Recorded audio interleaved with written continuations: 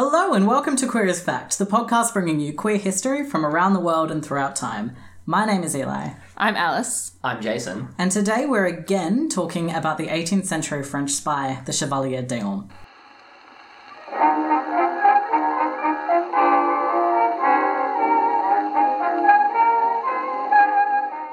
We have some content warnings before we start this episode. The only major one is discussion of misogyny and trans misogyny throughout the episode, both at the time and in modern scholarship. And I'd like to particularly warn for discussion of the modern rhetoric of pathologization of trans identities that goes on. I'll also mention that although we've chosen to use they, them pronouns to refer to them, for reasons we'll continue to explore here, we are going to read out quotes that refer to d'Eon as he, him, and she, her. We're also going to include a brief mention of anti-Semitism.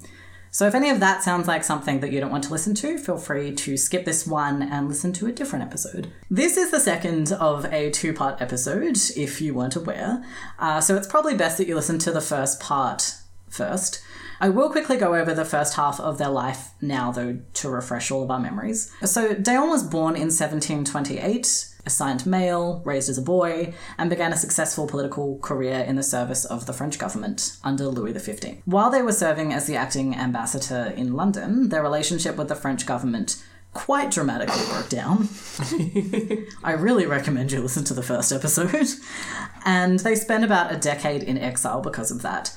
During this time, rumours began to circulate that they were really a woman who had been raised as a boy. When Louis XV died and Louis XVI became king, d'Eon was recalled from exile and they made it a condition that they be publicly recognised as a woman. Despite this, they were extremely opposed to taking on female clothing, at least partially because they correctly viewed it as the government trying to restrict their access to sort of like the public sphere. Mm-hmm. So that's about where we're up to. So where we start the story again in this episode, it's 1777. d'Eon is now 49. They've recently started dressing as a woman, and in this dress they're presented to court, and they're received very warmly there by Louis XVI. They also banter with Marie Antoinette. The king at this time recognises d'Eon as Chevalier in the feminine form of the word. So Chevalier is a title that they already had. It's roughly equivalent to being like a knight or something like that. And they had been awarded this title when they were living as a man in the masculine form. And the title did exist before this in the feminine form, but all of the women who had held that title had received it because they were married to a chevalier in the masculine form. Mm-hmm. So this is the first time someone holds that title for achievements of their own. Okay. They're also allowed to keep wearing the Cross of St. Louis, which is a very prestigious military award that they've been granted. And so generally they're accepted very strongly by the king. And this acceptance signals to the upper crust of French society that d'Eon is to be accepted more broadly, that they're to be considered a heroine and not some kind of outcast. And so a lot of people start sending them invitations to parties. Oh, well, that's nice. This is much better than I was expecting. Yeah. Yeah, I feel like we really ended on a downer last episode with kind of their reaction to being forced to wear women's clothing. So yeah, I'm glad they're at least being treated pretty well right now. I'm very scared, given the content warnings, that this is going to take like a rapid turn. Yeah, well, and I mean, also, we know what period of history we're in. That is also true. We do. What period of history are we in? Well, I just heard the name Marie Antoinette, yeah. So, Hearing Marie Antoinette also made me actually get like a good mental image of what women's clothing at the time looked like. Yeah. And I was like, oh. Would you also cry if forced to wear that, Alice? Probably, and I am a woman. Another reason that they're accepted is because there's considerable precedent for the kind of woman they're trying to present themselves as. So there are a lot of examples from roughly this time period of women who disguised themselves as men, or at least that's how this broad class of people is understood by societies and many historians today. Some of them were definitely women, though. Mm-hmm. And these people were often valorized for doing this, provided it was for quote-unquote acceptable reasons and they resumed living a normative female life after a time. So, for example, there was a British woman called Hannah Snell who joined the army during the War of the Austrian Succession, served in the army for 5 years, and then resumed living as a woman and sold her story to publishers. And she was celebrated generally by British society as a heroine. The feminists in particular pointed to women like Hannah Snell as examples of what women could achieve given the opportunity to serve in war or whatever. And Dion is maybe the best example that they can point to for that sort of thing. Burke's Annual Register in 1781 described them, saying, "It must be acknowledged that she is the most extraordinary person of the age. We have several times seen women metamorphosed into men and doing their duty in war, but we have seen no one who has united so many military, political, and literary talents." Okay. That's a pretty glowing endorsement. Feminists would also turn to figures such as the Amazons and Joan of Arc for similar reasons, and Dion themselves would compare themselves to those figures in later writings. So, there is a variety of images that are available to them that they can kind of situate themselves amongst. Mm-hmm. They are, of course, much discussed in the public sphere. So there were prints sold of their appearance. One example from the frontispiece of London Magazine from September 1777 depicts them standing facing the camera. The artist? Facing to the front, and they're sort of like cut down the middle with half of their body being dressed as a man and half of their body being dressed as a woman. Oh, okay, because I've seen that picture and I wondered when I saw it, because you still see that Billy Tipton, for example, in Billy Tipton's biography has that image kind of on the front. Yes. Billy Tipton is a trans man we did an episode on. You should listen to it. Yeah. But I was wondering how old that picture was when I saw it, if it was from the time, or if we just had been doing this weird thing for hundreds of years, and I guess we have. Yeah, it's not the only example from the time either. There's another, not quite the same thing, but similar sort of vibe, where like 2 engravings were sold together, and they're sort of like headshots of Dion, sort of like both facing slightly inwards, and one is of them presenting as a man and one of them presenting as a woman. And that's exactly why I brought it up, Alice, because I thought about like other episodes that we've done, for example, on Fanny Park and Stella Bolton, who were 2 people who were assigned male at birth, but who often presented as women and called each other Fanny and Stella and so forth, who were the subject of a court case. And we talked in that episode about how a lot of the rhetoric around them sounded so modern in its transphobia. There was the example of the biggest problem some people had with them was that Fanny had used the women's bathroom at a theatre. And they were like, well, if we let, Fanny do it, then what's to stop men just dressing as women to get into women's bathrooms? And it's like, oh, glad we've stopped saying that one.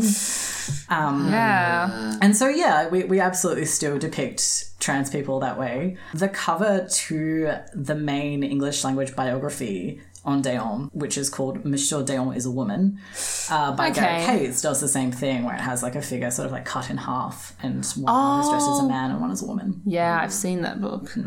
Yeah. Yeah. Yeah, and I mean, I don't know, that you described it as a weird thing. I mean, I don't think it's a weird thing. I think it's it's obviously, it has some negative connotations and is bad in a lot of cases, but I think it's, I think it's a fairly predictable way of depicting gender non-conforming people from societies that don't understand them. Yeah, it's a very clear visual on how society understands gender as a binary. Yeah. Yeah. Yeah. And also it's the fascination with someone having transitioned, right?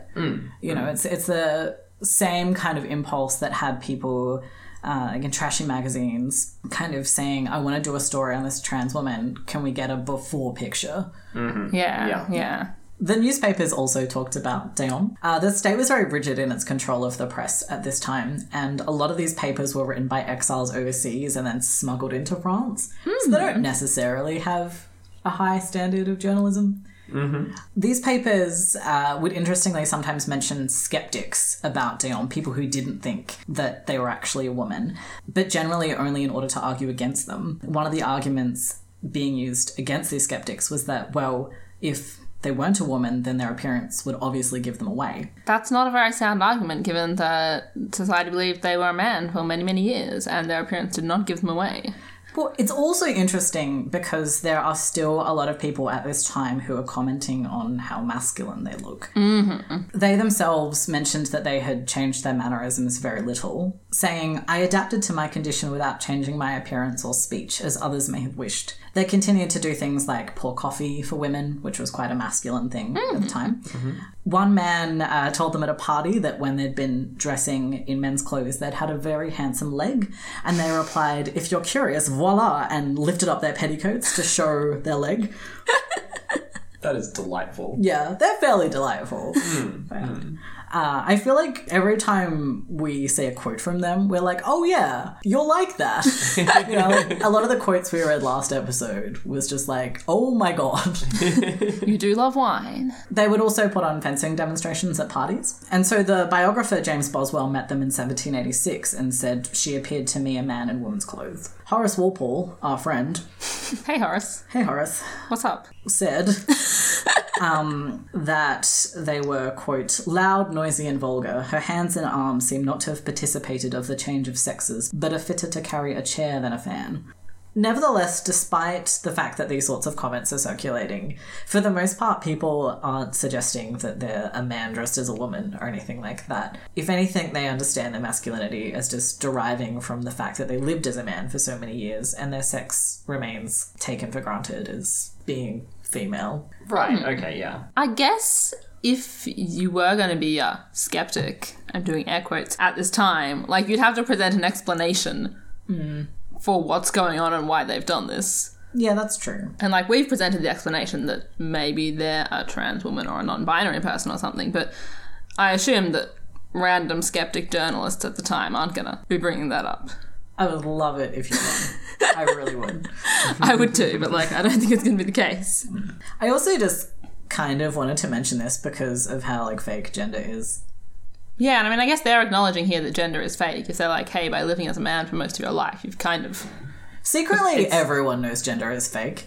That's true. It's just a matter of finding where in a society people admit that. Yeah. When you were saying earlier that people were saying, well, you know, you'd be able to tell by their appearance. Yeah. And I was reminded of when Alice was thinking about the fashion at the time in regards to, like, Marie Antoinette.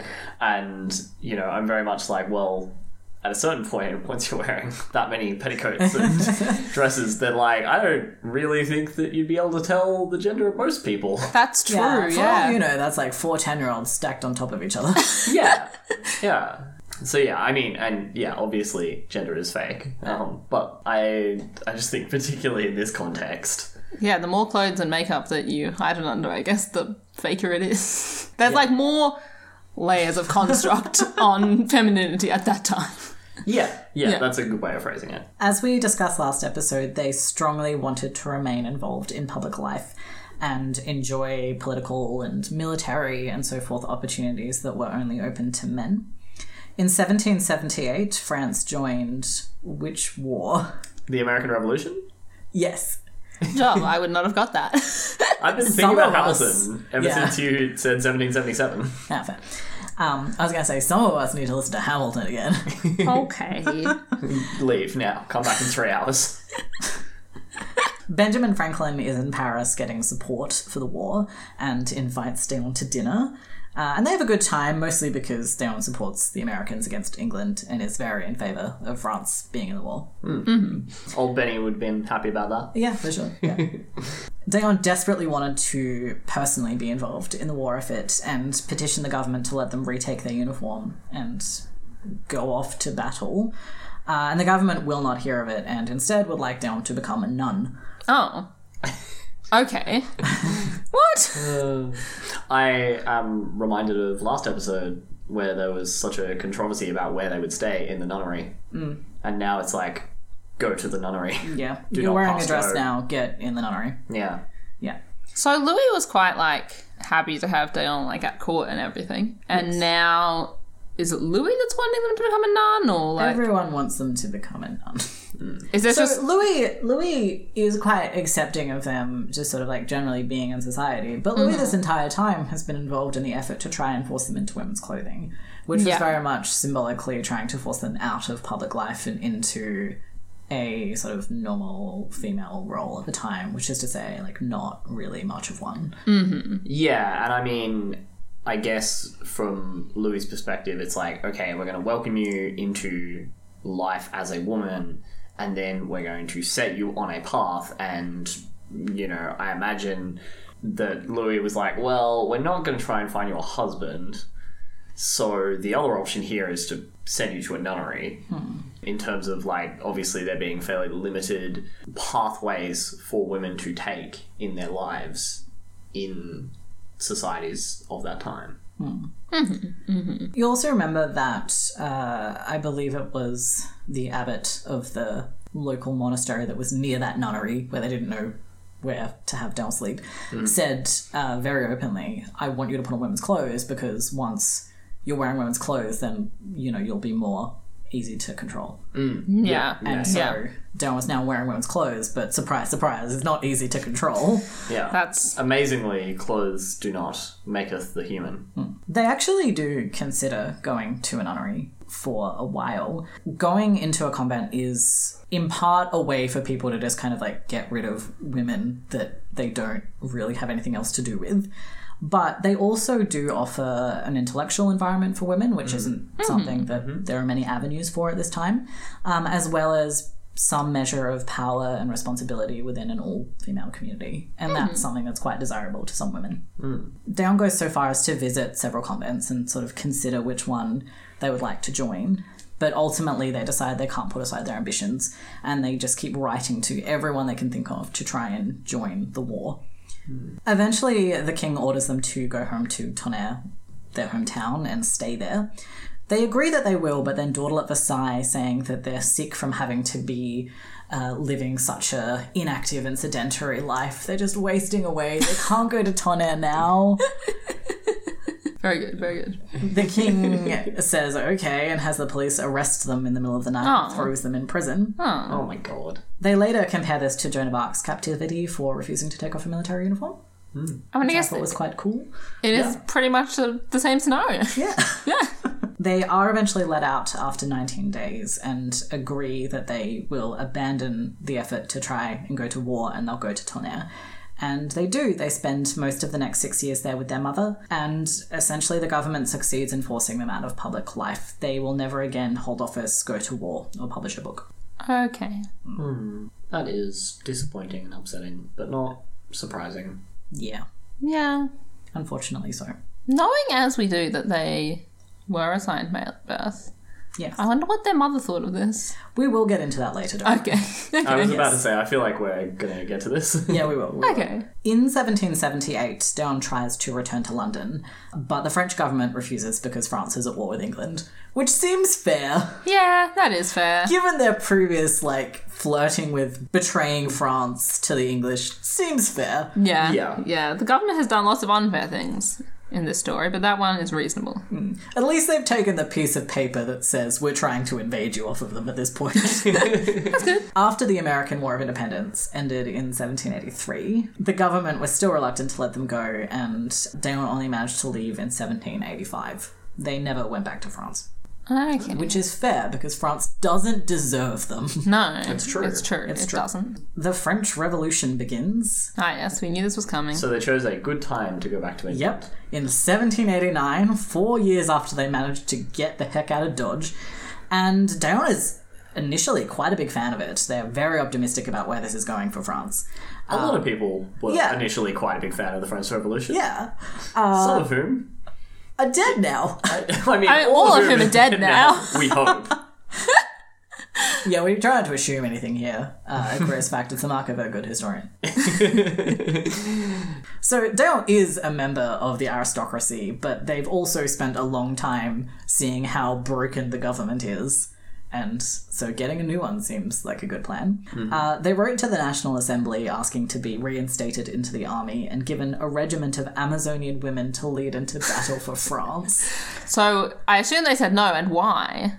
The reading of the letter to the National Assembly was interrupted several times with applause and laughter. I'm not sure how seriously it was taken given the mention of laughter. Yeah. But it was mentioned honourably in the minutes, and several people wrote to Daon and urged him to come back. Oh, okay.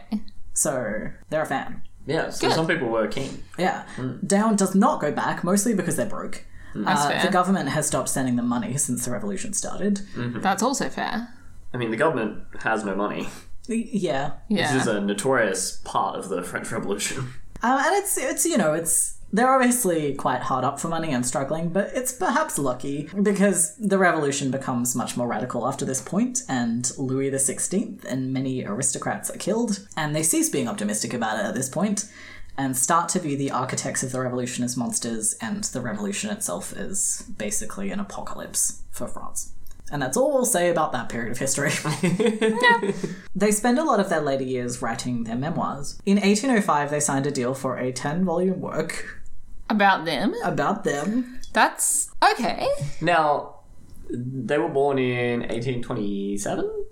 1728. Sorry, 1728. So all of those numbers, yes. Yes. 1728, and it's now 1785? It's now 1805 when they signed that. Oh, it's now 1805. Yes. So they're, like, quite old. Yeah, they are, yeah. And they've signed a deal for a 10-volume... Yep. Did anyone So involved these- in this think that this was going to get finished? Well, I assume the publishers who gave them advance money did. But these memoirs were not published. And they were fools to think that. Maybe so. So they do write a lot of stuff. We have like a few thousand pages of stuff that they wrote. And because this is never published, these papers just sort of languished in private hands until they were sold to the University of Leeds in 1930, where they still are today. You can go and see them.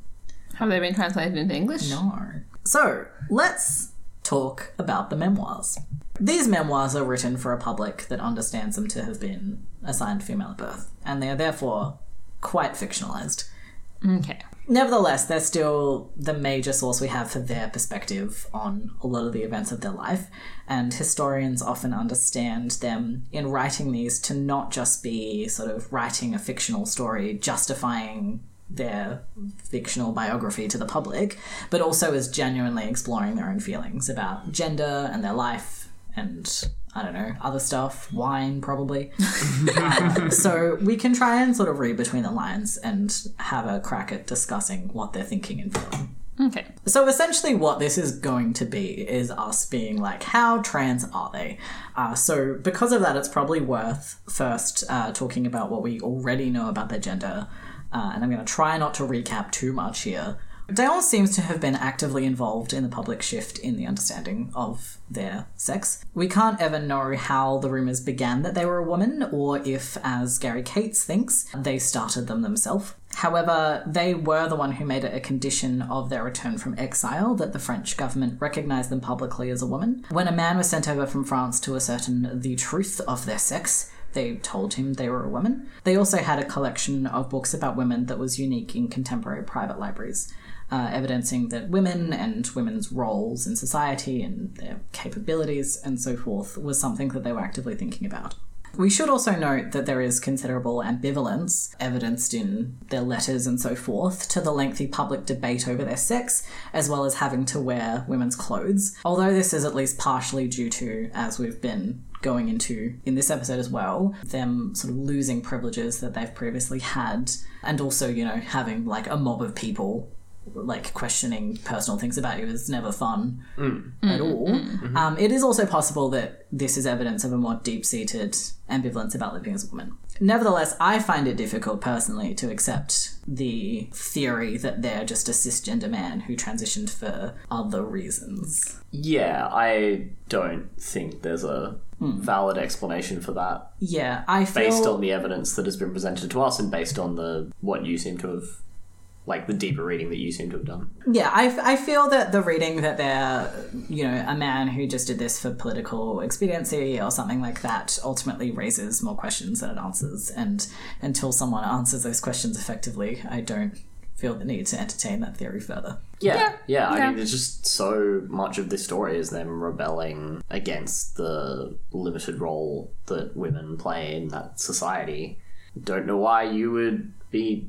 you know, presenting as a woman for personal gain and influence in society when you literally are rebelling against the fact that women do not have that influence in society at the same time.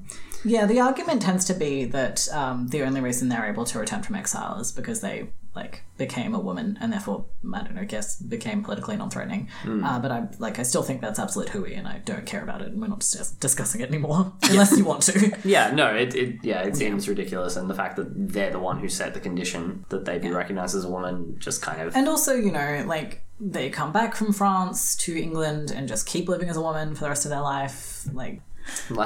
We may not be able to say 100% confidently what their gender identity was, but cis man is out. Yeah, we've cut that one. Yeah, we've cut that one. Yeah. And I mean, the rest of this episode is essentially us saying we're confident that they're trans. Mm-hmm. What kind? Yeah. As we've said, there's clearly some conflict here about womanhood or just traditional female social roles at the time. And so I guess the question I want us to think about as we go through these examples is that just an issue they have with the restrictions women have to live under, or is that more likely a reaction to womanhood also not really fitting, just as manhood doesn't? We're going to talk about 3 key episodes from the memoirs. I will quickly note that these stories are not ones that they make up for the memoirs. They're ones that they've been sort of telling for a while before that, just to avoid confusion. So, first of all, obviously they have to kind of alter their childhood. They tell us, and it is true, that their parents' first child was a daughter, and the second was a son who died at 6 months. Dion records that when their mother became pregnant with them, their father said, "My dear wife, if you give me another girl, I will make her into a boy in order to replace my only dead son and to punish you." So that's a lot to unpack. Moving on. When Dion was born, a baby girl, they were instead announced to be a boy and raised as a son, and the rest is history. I should note that their father died in 1749, so it does not get the opportunity to contradict them. We will talk about their mother in a second. Okay. So this story gives a reason for them having lived as a man despite quote-unquote really being a woman, and kind of effectively shifts the blame off of that onto their father. So we talked about how a woman deciding to live as a man for a while is something that society could be on board with, but you needed to have a good reason. And I didn't even decide this. My dad just did this to me, and then I turned out to be amazing at everything. It's pretty good. It's a pretty good reason. Yeah, it's a pretty good narrative. Yeah. They also altered their time in Russia. So, as we discussed in the last episode, they facilitated secret correspondence between Elizabeth and Louis XV. Yep. According to Dion, and this is when we get into the fake part of the story, Elizabeth liked this idea but was embarrassed by her French, and asked for a French woman to be arranged as tutor who could also translate the letters into code. Dion is the only suitable person for this. So apparently Conti, who was the head of this spy organisation way back when, and who was no longer relevant... Yes, I remember Conti. Yeah, I remember Conti. Good guy, what's he up to these days? Knew that Dion was a girl and entreated them to take on the role of a woman so as to serve this key function that no one else could. Yes, the story that's on their Wikipedia page. As fact? Yeah. Did you look at their Wikipedia page? Yeah, at some point. Okay. I think it may have been before I was going to be in this episode. Okay. Yeah, interestingly, this story kind of held water for a long time, and I think that Gary Cates is the person who debunked it. I don't really understand how this happened, to the extent that I'm kind of wondering if Cates left out some facts that I don't understand or something.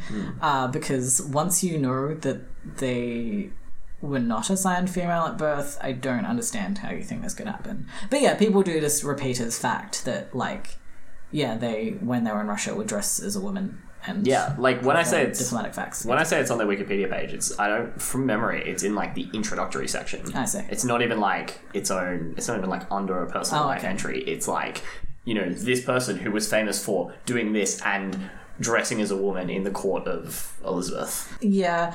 So Kate says that, this isn't true, and sort of points to the fact that, first of all, it doesn't really make any sense. Second of all, there aren't any mentions of this in correspondence between, Conti and Louis and all of the involved people at the time. We start seeing mentions of this when Dion has transitioned and is living as a woman, and is telling people all of the cool spy stuff they used to do. Yep. So, seems fake. Yeah, and, totally understandable why French society at the time wouldn't be able to understand that it was fake. It probably seemed fairly reasonable to them. It's just you did a bunch of cool spy stuff because they didn't have access to these this correspondence between Conti and Louis that we now have. Yeah, but like I'm fairly comfortable just treating that as something they made up. Oh yeah, because absolutely. they Yeah. thought it sounded cool, and I think the reasons for doing so are obvious. It also lends legitimacy to their decision to live as a man by making it clear that Louis XV was aware that they were a woman dressed as a man from early on and was nevertheless all on board for supporting their political career. Also, Louis XV apparently supported them taking on the role of a woman again, specifically in order to be politically useful. So this story originates in the late 1770s when D'Eon is trying to convince the French government that they could still be politically useful, that they could be politically involved. And so they have this story where they're saying, you know, not only was I involved in a political situation as a woman before, the fact that I was a woman in that setting was key to French success. It wasn't incidental, it was why I was so effective in that moment. So what if I did that again? To which I say no, but you know, like, good go. Yeah, that's pretty smart. Yeah, they're weaving a very cohesive narrative. This would make for a great biopic, but like obviously Based on their fake memoir. Yeah. Yeah. There is an anime. Oh. What? It's like nothing to do with them really, Okay. but it is like named after them. Oh, okay. What is Look, it? I don't know. Okay. Just let Japan be. There's an anime of almost everything. While they were resisting being dressed as a woman once they'd come back from exile, they went to Tonnerre to visit their mother. According to D'Eon, when they arrived, their mother fainted to see them in uniform and then begged them to assume female clothing. They have her say, "I cannot conceive of why you would want to continue wearing your uniform. Can't you see that people are laughing at you? Since everyone knows that you were declared to be female in London and in Paris, this masquerade serves only to perpetuate rumour and scandal." And they record a lot of conversation to that effect. And then eventually D'Eon agrees with their mother, "All right, I will dress as a woman." And in response, their mother rejoices. So that, I guess, is made up. Obviously, their mother isn't coming to this from the point of view of, you know, knowing that they have a cisgender daughter who has been masquerading as a man because their husband said they had to. So this is at least somewhat fictionalized. But it's interesting to think about what their mother did think. And we don't know. We don't know. We just have no Yeah. recorded No, I mean, statements yeah, from them. Yeah. unfortunately. It's also interesting that they chose to write their mother being like, "Why are you in uniform? Can't you see people laughing at you?" and so on, when we know that they really wanted to stay in uniform. But they've written their mother as being very against that. That is really interesting and shows a sort of complexity of scheming that reminds me of last episode when we were talking about whether or not they started the rumours about themselves. And I'm not necessarily saying that I'm now convinced that they started the rumours about themselves, but it certainly seems mildly more plausible to me, having now heard these stories that they tell about themselves in their own writings, Yes. that are very clearly trying to manipulate a very particular narrative about their own identity. So, yeah, call me, 10% more persuaded. I'm like reasonably persuaded that they could have invented the rumors about themselves. Well, yeah, but you just said you're reasonably persuaded that they could have invented. I think none of us are denying that they could have done that. But like, Did they? yeah, don't equivocate if you're going to say I'm reasonably persuaded, Alice. Fair. It would not be out of character. Let's say that. Yeah, not entirely out of character. I think I'm fairly willing to accept that they started the rumors. Like, first of all, I in no way think that is beyond their capabilities or like the sort of layers of depth they would go into in this scheme. But also, like, if they, as we've kind of talked about, they're on board with this, and once the train is in motion, they help move it along. It's weird that that's just coincidentally a thing that happened. Yeah. Like, if they were like, I would like to transition and live as a woman. Oh, coincidentally, someone started a rumor that I'm actually a woman. I guess I'll just go for it then. Yeah, and the fact that it got out of hand and resulted in some pretty bad things for them personally is not really out of character for their schemes generally. Yeah, it really isn't. So, yeah, their schemes are Remember complex and intriguingly executed and often have consequences that they did not foresee. Yeah, I remember the time when they were like, hey, we're giving you a demotion that you expected, and they were like, bite me, I'm barricading myself in this house, and then they ruined their entire career. Yeah. Yeah. And they thought Yeah. that was going to end well for them. I assume they did. Like, you know, certainly at the point where they were like, no, you can't demote me, they clearly I guess thought they that was going to work, yeah. Yeah. I feel like I'm not intelligent enough to, like, follow along with their schemes. Like, I'm trying to think of why they would have depicted their mother as being against them wearing uniform, for example. And I'm sure if I got layers deep enough, I could find a way that this kind of made sense and worked for them. I don't know. The way I was sort of thinking about it was that, like, so obviously they were very internally conflicted about what they should do at this point once they're in France and they can't leave France and they're being pressured to start dressing as a woman. And so they must have had this internal dialogue going on of like, okay, I should do it because of this reason. No, I can't. And so forth. And I kind of imagined that they just gave to their mother one of the strands of what they were thinking at the time. Oh yeah. Saying, you know, can't you see people are laughing at you? This isn't doing anything except perpetuating scandal. Just give in and you'll be happy. They must have thought that to themselves. Yeah. And then they did give in. Yeah. So that was how I read it. That makes sense too. mean, and certainly, the stories that you're telling that they wrote definitely come across as someone, to some extent, almost wish fulfillment. As like, well, this could have been like, particularly the spy stuff in Russia and these, you know, having the divine backing of Louis. You know, in an era where the monarch's power was absolute. Not for long, but yeah. No, we're getting very close to the end of that. So it's interesting to think about their mother's perspective, but obviously, as we've been talking about, it's more interesting to think about what it says about Dion. One of the things they have their mother say that I think is particularly interesting is, you have to be either one or the other. You're destined to be female, accept it. Since you had the weakness to wear a uniform in war, you have to have the strength to wear a dress during peacetime. How can you still have the folly to think that you'll be exempt from this universal law? That's really interesting in terms of thinking about their writing not so much as a straightforward biography as an internal dialogue that they're experiencing and the points of view going back and forth in their mind.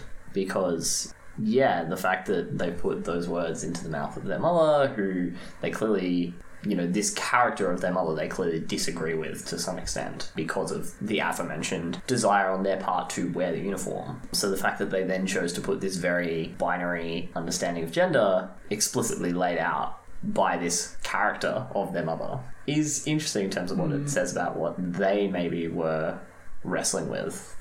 I thought it was interesting because their mother's essentially arguing with them about if they should take on the social role of being a conventional woman or if they should continue to occupy a visibly and socially ambiguous gendered position. And I think going back to that question of, is this about social roles or is this about something more core about their identity?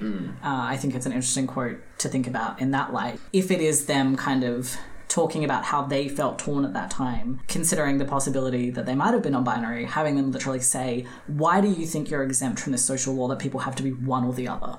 Yeah, totally. Where they're trying to not be, but they're being forced into that box. Similarly, of their time in Russia, they talk about how they were quite apprehensive, but then once they were in that role as a woman, they really flourished.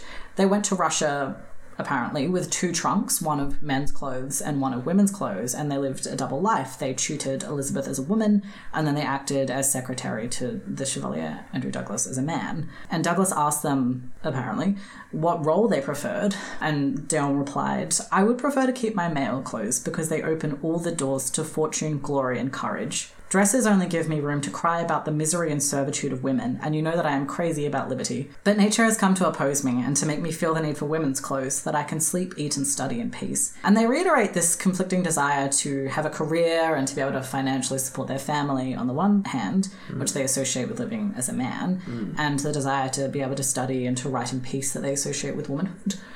Which I thought was really interesting. It's not something that really comes up that much again. Kate, the biographer I read, didn't really pick up on it and expand on it too much. But they end this sort of monologue with, here are the 2 passions of my heart. The one moves me to the right, the other to the left. I do not know how to escape from this Cretan labyrinth. That's some big gender moods.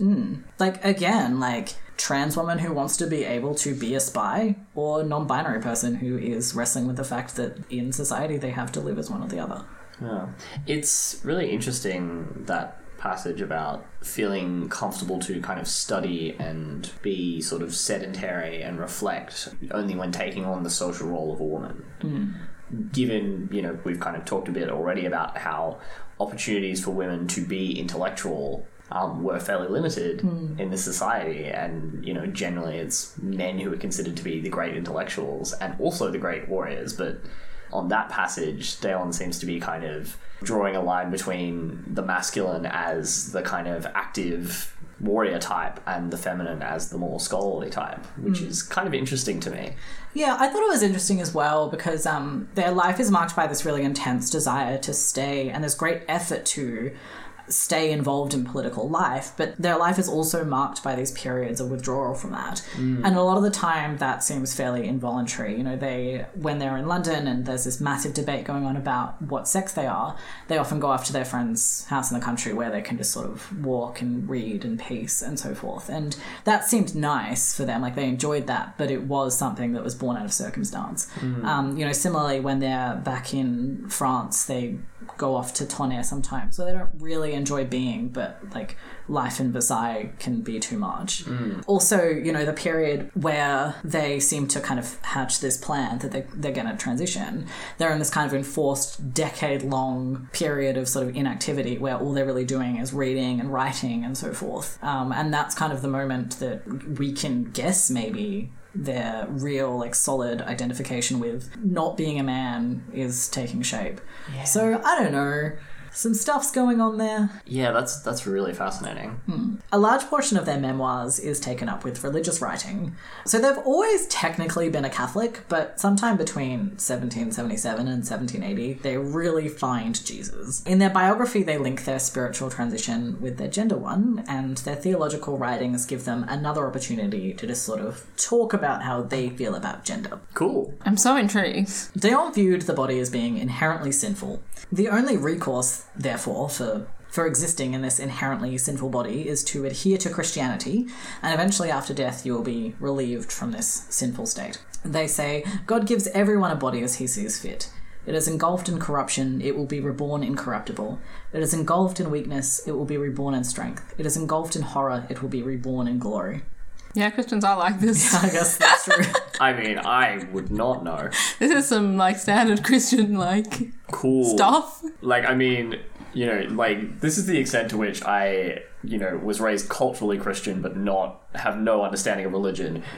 The closest I have come to this kind of rhetoric is The Simpsons. No, I was going to say Daredevil. Oh, true. What happens in Daredevil? He's like super Catholic. He's so Catholic. Oh, I didn't know. Yeah, like I think, okay, let's get into this for a bit. So Daredevil and the Chevalier d'Eon, I think we can make a number of parallels here to discuss.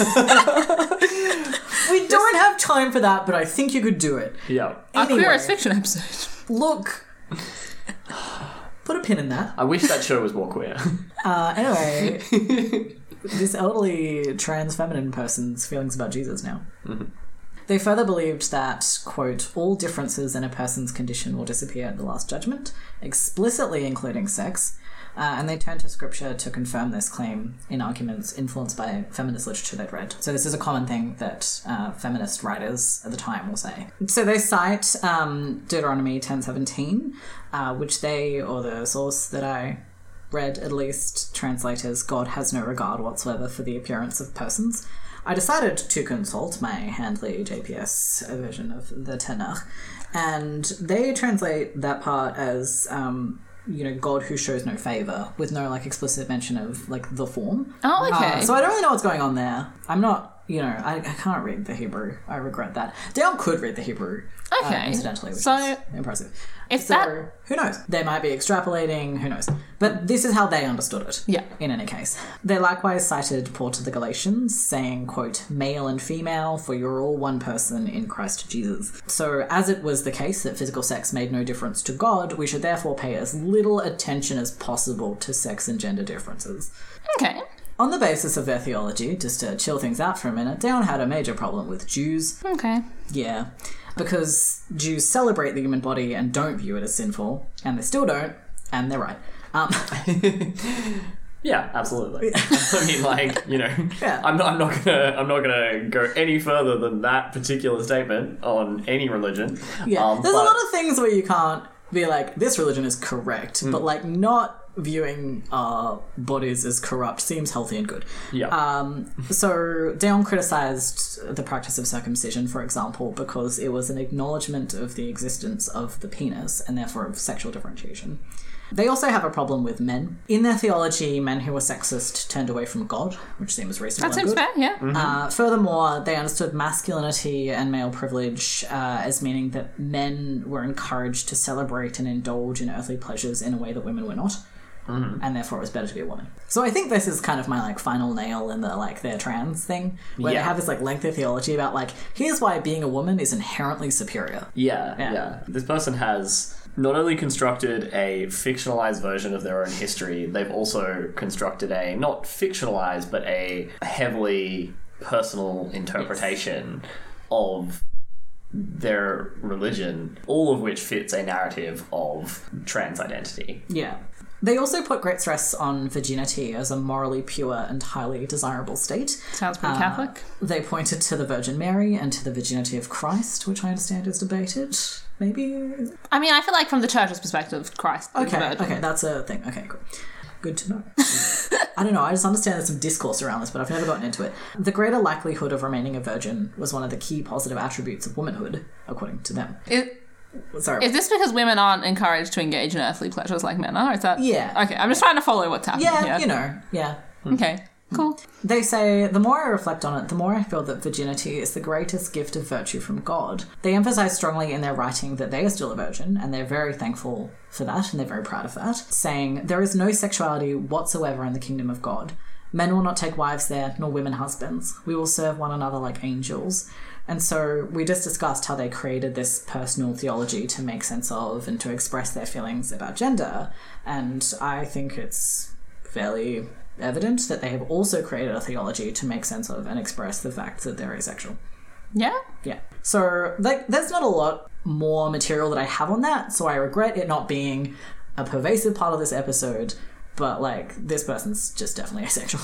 Yeah, I mean, and I think you've been kind of building towards that for several points now. There's definitely been hints at that in a lot of what you've been saying, I think, for the last probably 15 minutes. There's been things that you've said where it's like, oh yeah, okay, and then the fact that you then ended by having this bit about... Here's my ace card.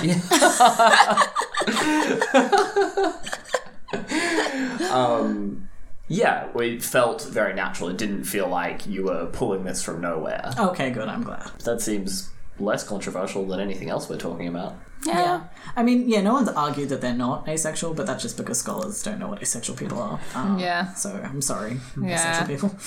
But I'm glad that we have another one to add to our little collection of ace episodes that we should keep adding to in ways that are not 5 minutes. Yeah, that's the problem. It usually is 5 minutes. I find it interesting that they have this theology building Catholicism around asexuality.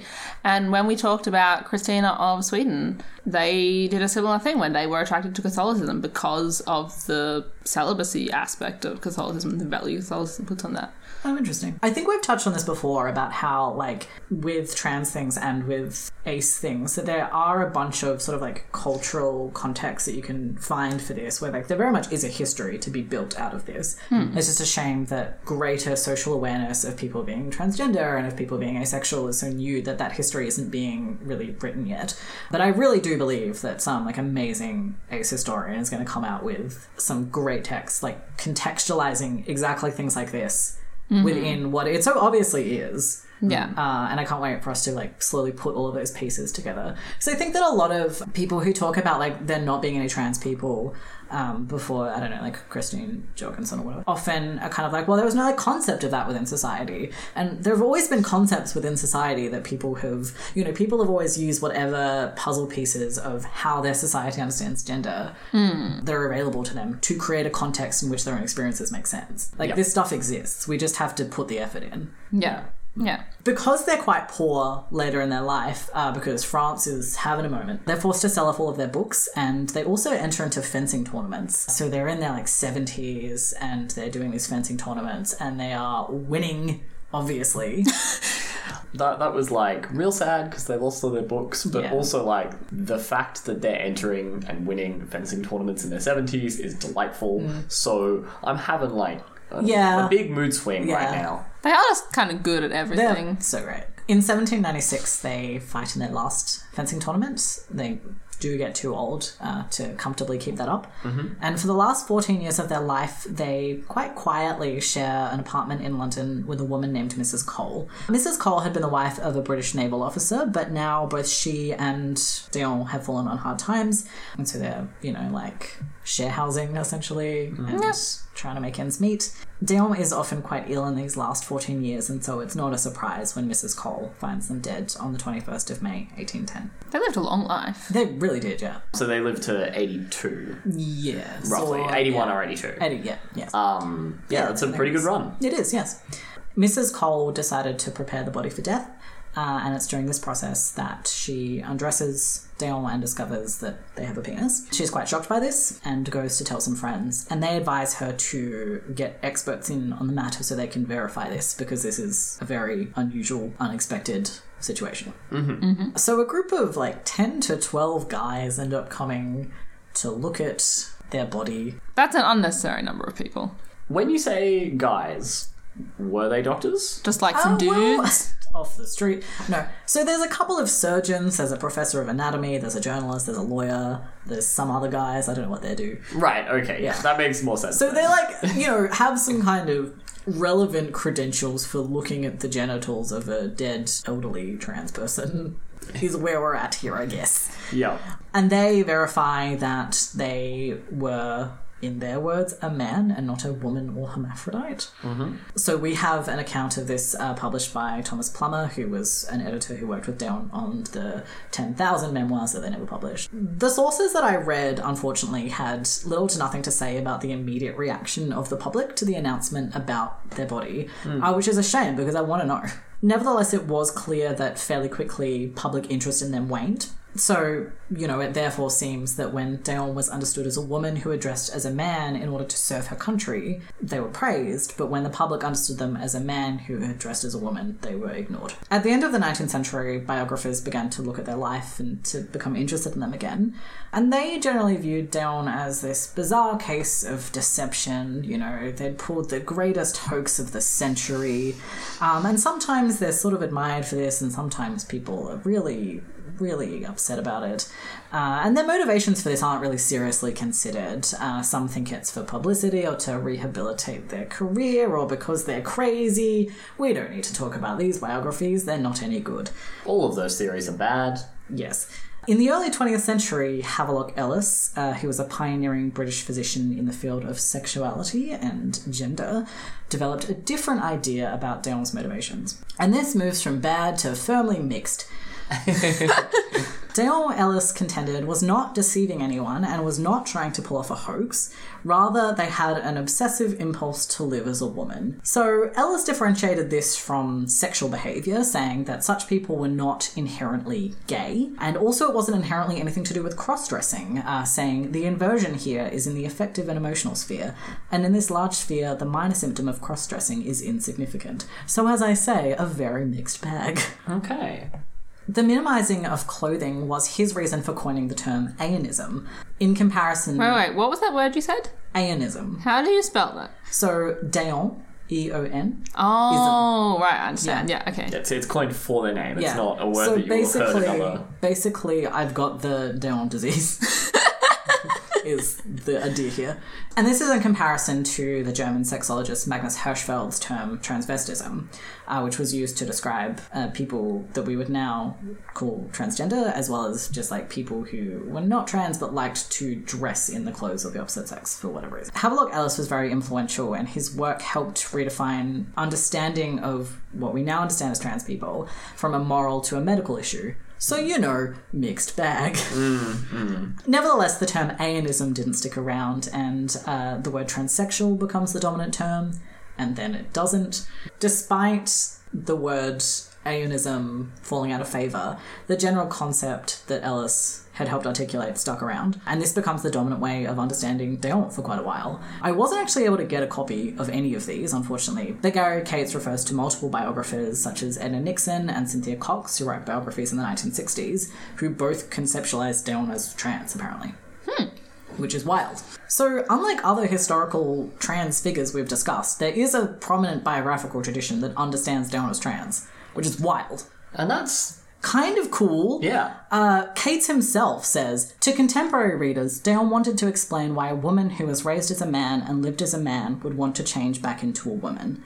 To posterity, Dayon was sincerely, if implicitly, trying to explain why a man might choose to live as a woman, which is worded not in the way we'd ideally word it, but is an articulation of trans identity. Yeah, it's certainly, like, it's not fundamentally different from what we've been saying. Yes. Similarly, in an introduction to published excerpts of their papers, the editors say, in reference to a text they wrote about Christian women who had lived and dressed as men for a bit, that Dayon was using this to, quote, create a social context and historic tradition for his transgendered life, but also to give it legitimacy and spiritual meaning, which I feel is also fundamentally what we've been saying. Yeah. Despite this willingness to use the word transgender, however, you'll notice that there's still a lack of commitment here. So scholars are willing to refer to Dayon as living a transgendered life or having had a transgendered experience, but they certainly stop short of describing them as a transgender person. All of these writers also refer to Dayon as he and a man,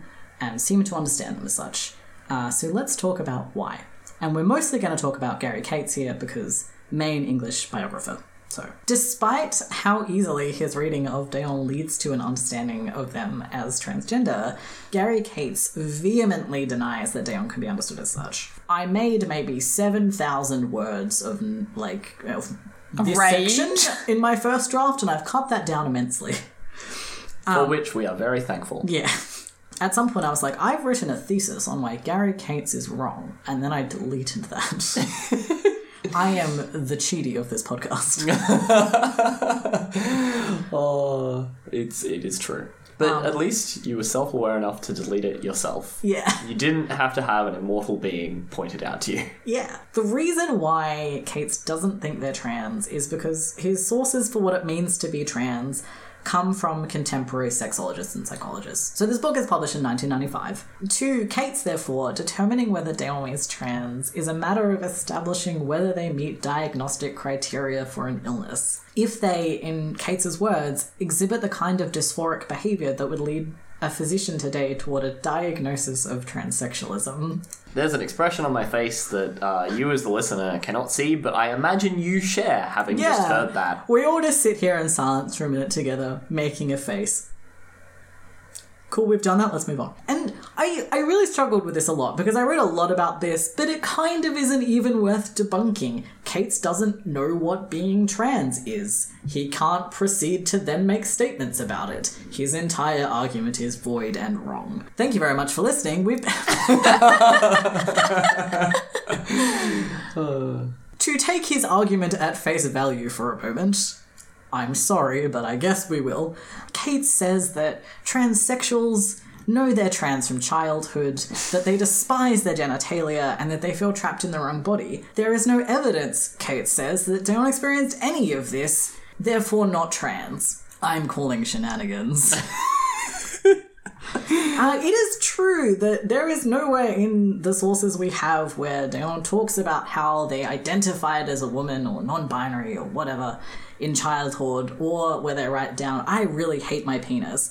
But I would like for us to imagine exactly how we would have that written down in a source. Also, I mean, they wrote a fictionalized version of their childhood where they were assigned female at birth, which, in terms of I identified as a woman as a child, is about as conclusive as you're going to get in this kind of situation. Exactly, as you were just pointing out, yes, we're not going to get so the kind of evidence that Cates wants. So they're largely restricted to the sort of narrative, given that like our main source is either their memoirs or like letters they wrote to friends where they're presenting themselves as having been assigned female at birth. Having this story where they're like, I had to live as a man for a long time because my parents decided to raise me that way, but I'm a woman and I'm going back to that now. Like, yeah, that's a very coherent way for a trans woman to conceptualize her life. Yeah. They develop a theology about how when they go to heaven after they die, they will lose all sex characteristics and then it'll be great. Like, that's not definitely dysphoria, but I think declaring that there's absolutely no hint of dysphoria in any of their papers is wrong. Yeah. So, what else have you got, Kate? Such diagnostic criteria is only the surface of why Kate doesn't think Dion is trans, though. There is so much more going on here. So I'm going to read a really long quote now. Kate says, "The problem with pinning a psychosexual disorder on Dion is that it minimizes his own will and cognition in the process of his own gender transformation. Interpreting Dion as a transsexual renders him fundamentally passive. His gender transformation is seen as something that happened to him, the result of a genetic defect or childhood experiences, rather than a process that he freely brought upon himself as a mature adult. Instead of an active intellect, aware of his choices, and even trying to change his society, Dion is portrayed in this interpretation as a victim of an illness whose only fate is to suffer." What? Kate's, my man. Would you write a book about physics? No, because you don't understand anything about physics, I presume. I don't know your life. So why did you write a book about this? And we could go through that in a lot of depth, that one quote. But I don't think it's necessarily worthwhile. I mean, it is very clear that Kate's understanding of transgender identities is, as we've said, completely wrong. And based on very limited sources that had a very specific understanding of what being trans was, that in, the modern day, i.e. less than 30 years later, we have moved away from almost completely. Having been in gender therapy, that is phrased slightly too strong, but I agree with you mostly. Yeah, like it's, he has a completely shallow understanding of what being trans is, reflecting the inadequacy of where he decided to look to for authority on this matter. What I think is also interesting about his understanding of Dion is that I think on some level, Gary Cates and I have similar reactions to these 1970s, 1980s, 1990s sexologists. We're having the same reaction that the medical discourse that built up around the transgender experience in the last century roughly is completely inadequate to encapsulate the lives of the people that it purports to explain and their active involvement with their own identities and their own cultural moments. And what is unfortunate is that instead of questioning the authority of the medical establishment to talk about this, he accepts their narrative wholeheartedly and questions whether it can be applied to Dion. Cates has a lot of respect and empathy, and I think insight into Dion's life. I have relied very heavily on his work, and I think he makes some excellent points about this person. But in basically declaring that it's impossible to respect Dion and understand them as trans, he refuses to extend that respect and that empathy to any other trans person. Yeah, that was a really good encapsulation of, I think, the faces that we've been making for the past 20 minutes and a lot of the feelings that I've been having as you've been describing this. You read that quote to me months ago, maybe, and I was upset by it then. I'm much more upset by it now, having spent several hours with Dion as a person. Yeah. And, I'm sure you, having spent a lot more time with them, that would have hit really hard. And I think it's important to stress that even though this book is 25 years old, even though the 1990s were a very different time for trans people, Gary Cates had access to other voices, and he completely fails to utilize them or to treat them as a source of authority, even when they're speaking about their own lives. There is one or two instances where he briefly mentions quotes by trans women, but he does not go into their understanding of their lives at all. Does he also think that those women, I'm thinking particularly of the trans activist Sandy Stone, who is a fantastic thinker, and of the biographer Jen Morris, who is a travel writer and a trans woman, an articulate person. Does he think that those two women are just driven by a compulsion and an illness and do not actively engage with their own societies and their own lives? Does he think that? Because I don't think that he really does, but he needs to work through some stuff because that's the narrative that he's putting out into the world. So, to sum up, the issue is both that the authority then and still somewhat now is with the medical establishment, and that individual scholars keep appealing to that authority. I lastly want to point out that by defining transgenderism by contemporary diagnostic criteria, Cates has created a standard for being a real trans person that can only be met by a modern day person who sits down in a psychiatrist's office and submits to psychoanalysis. And even then, not all of them. Because we can't gather the data necessary to make a diagnosis according to this criteria. You know, we talked about, like, let's try and think of somewhere in their memoirs where they described how much they hated their own penis. Cates has effectively destroyed any possibility of situating trans experiences in history. You know, he has, whether he means to or not, declared trans history as null and void. And that's not good enough. So, do better and talk to trans people. Good night. Yeah, it is incredibly disappointing to see that the scholarship is doing this, and especially what you said about how Cates was so close in a lot of ways. So close. To a really interesting and valuable examination of Daon's trans experience. And particularly given the discussion that we've had about, you know, whether this person could be articulated as a trans woman or as a non-binary person or as something else, and the parts of the literature that you have talked about where it's been frustrating because there hasn't necessarily been in-depth research put into them, and how those parts of their history and their memoirs would be incredibly valuable to that discussion. Yeah, it's just really frustrating. But it does mean that there is some fantastic work yet to come, I think. Like, this more than any other episode that we have done has made me be like, I'm doing a thesis. And I don't think I'm the person to do that because I don't speak French and probably can never speak French. But, you know, many people do speak French and we can all be inspired by that. And yeah, I think this is part of why we do this podcast, right? Is telling stories like these, and hopefully one of the things that we do is inspire other people to absolutely take up the cause of queer history and research into queer people. Like, I'm not sure if it was the Paulie Murray episode, maybe, but I've definitely ended, like, trans history episodes by just, like, yelling at trans people to go into history.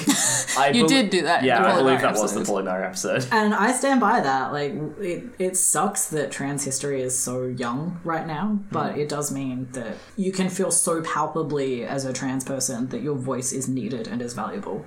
Yeah. And you can take some comfort from that, at least. I think I also just want to mention that I feel like I've worried before that the further back we go, the harder it will be to find someone who we're actually like, yeah, that's a trans person. You know, I feel like a lot of the time when we do these episodes are on 20th century figures, and there's already such like hurdle we have to get over in terms of arguing that they actually are trans there. So I just, you know, Daon, I think, is definitely trans and also definitely amazing. And it was really fun to spend a bunch of time with them talking about how wine is what makes society good and how the French government can bite them and how, you know, women are absolutely the tip-top of society. So, you know, 10 out of 10 would read thousands of pages of memoirs again. I did not read thousands of pages of memoirs. That was a lie.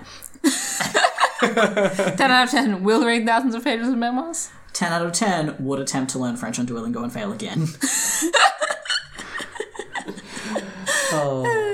With that, we've been Queer as Fact. My name is Eli. I'm Alice. And I'm Jason. If you enjoyed this episode, you can follow us on Twitter, Tumblr, and Facebook. We're Queer as Fact on all of them.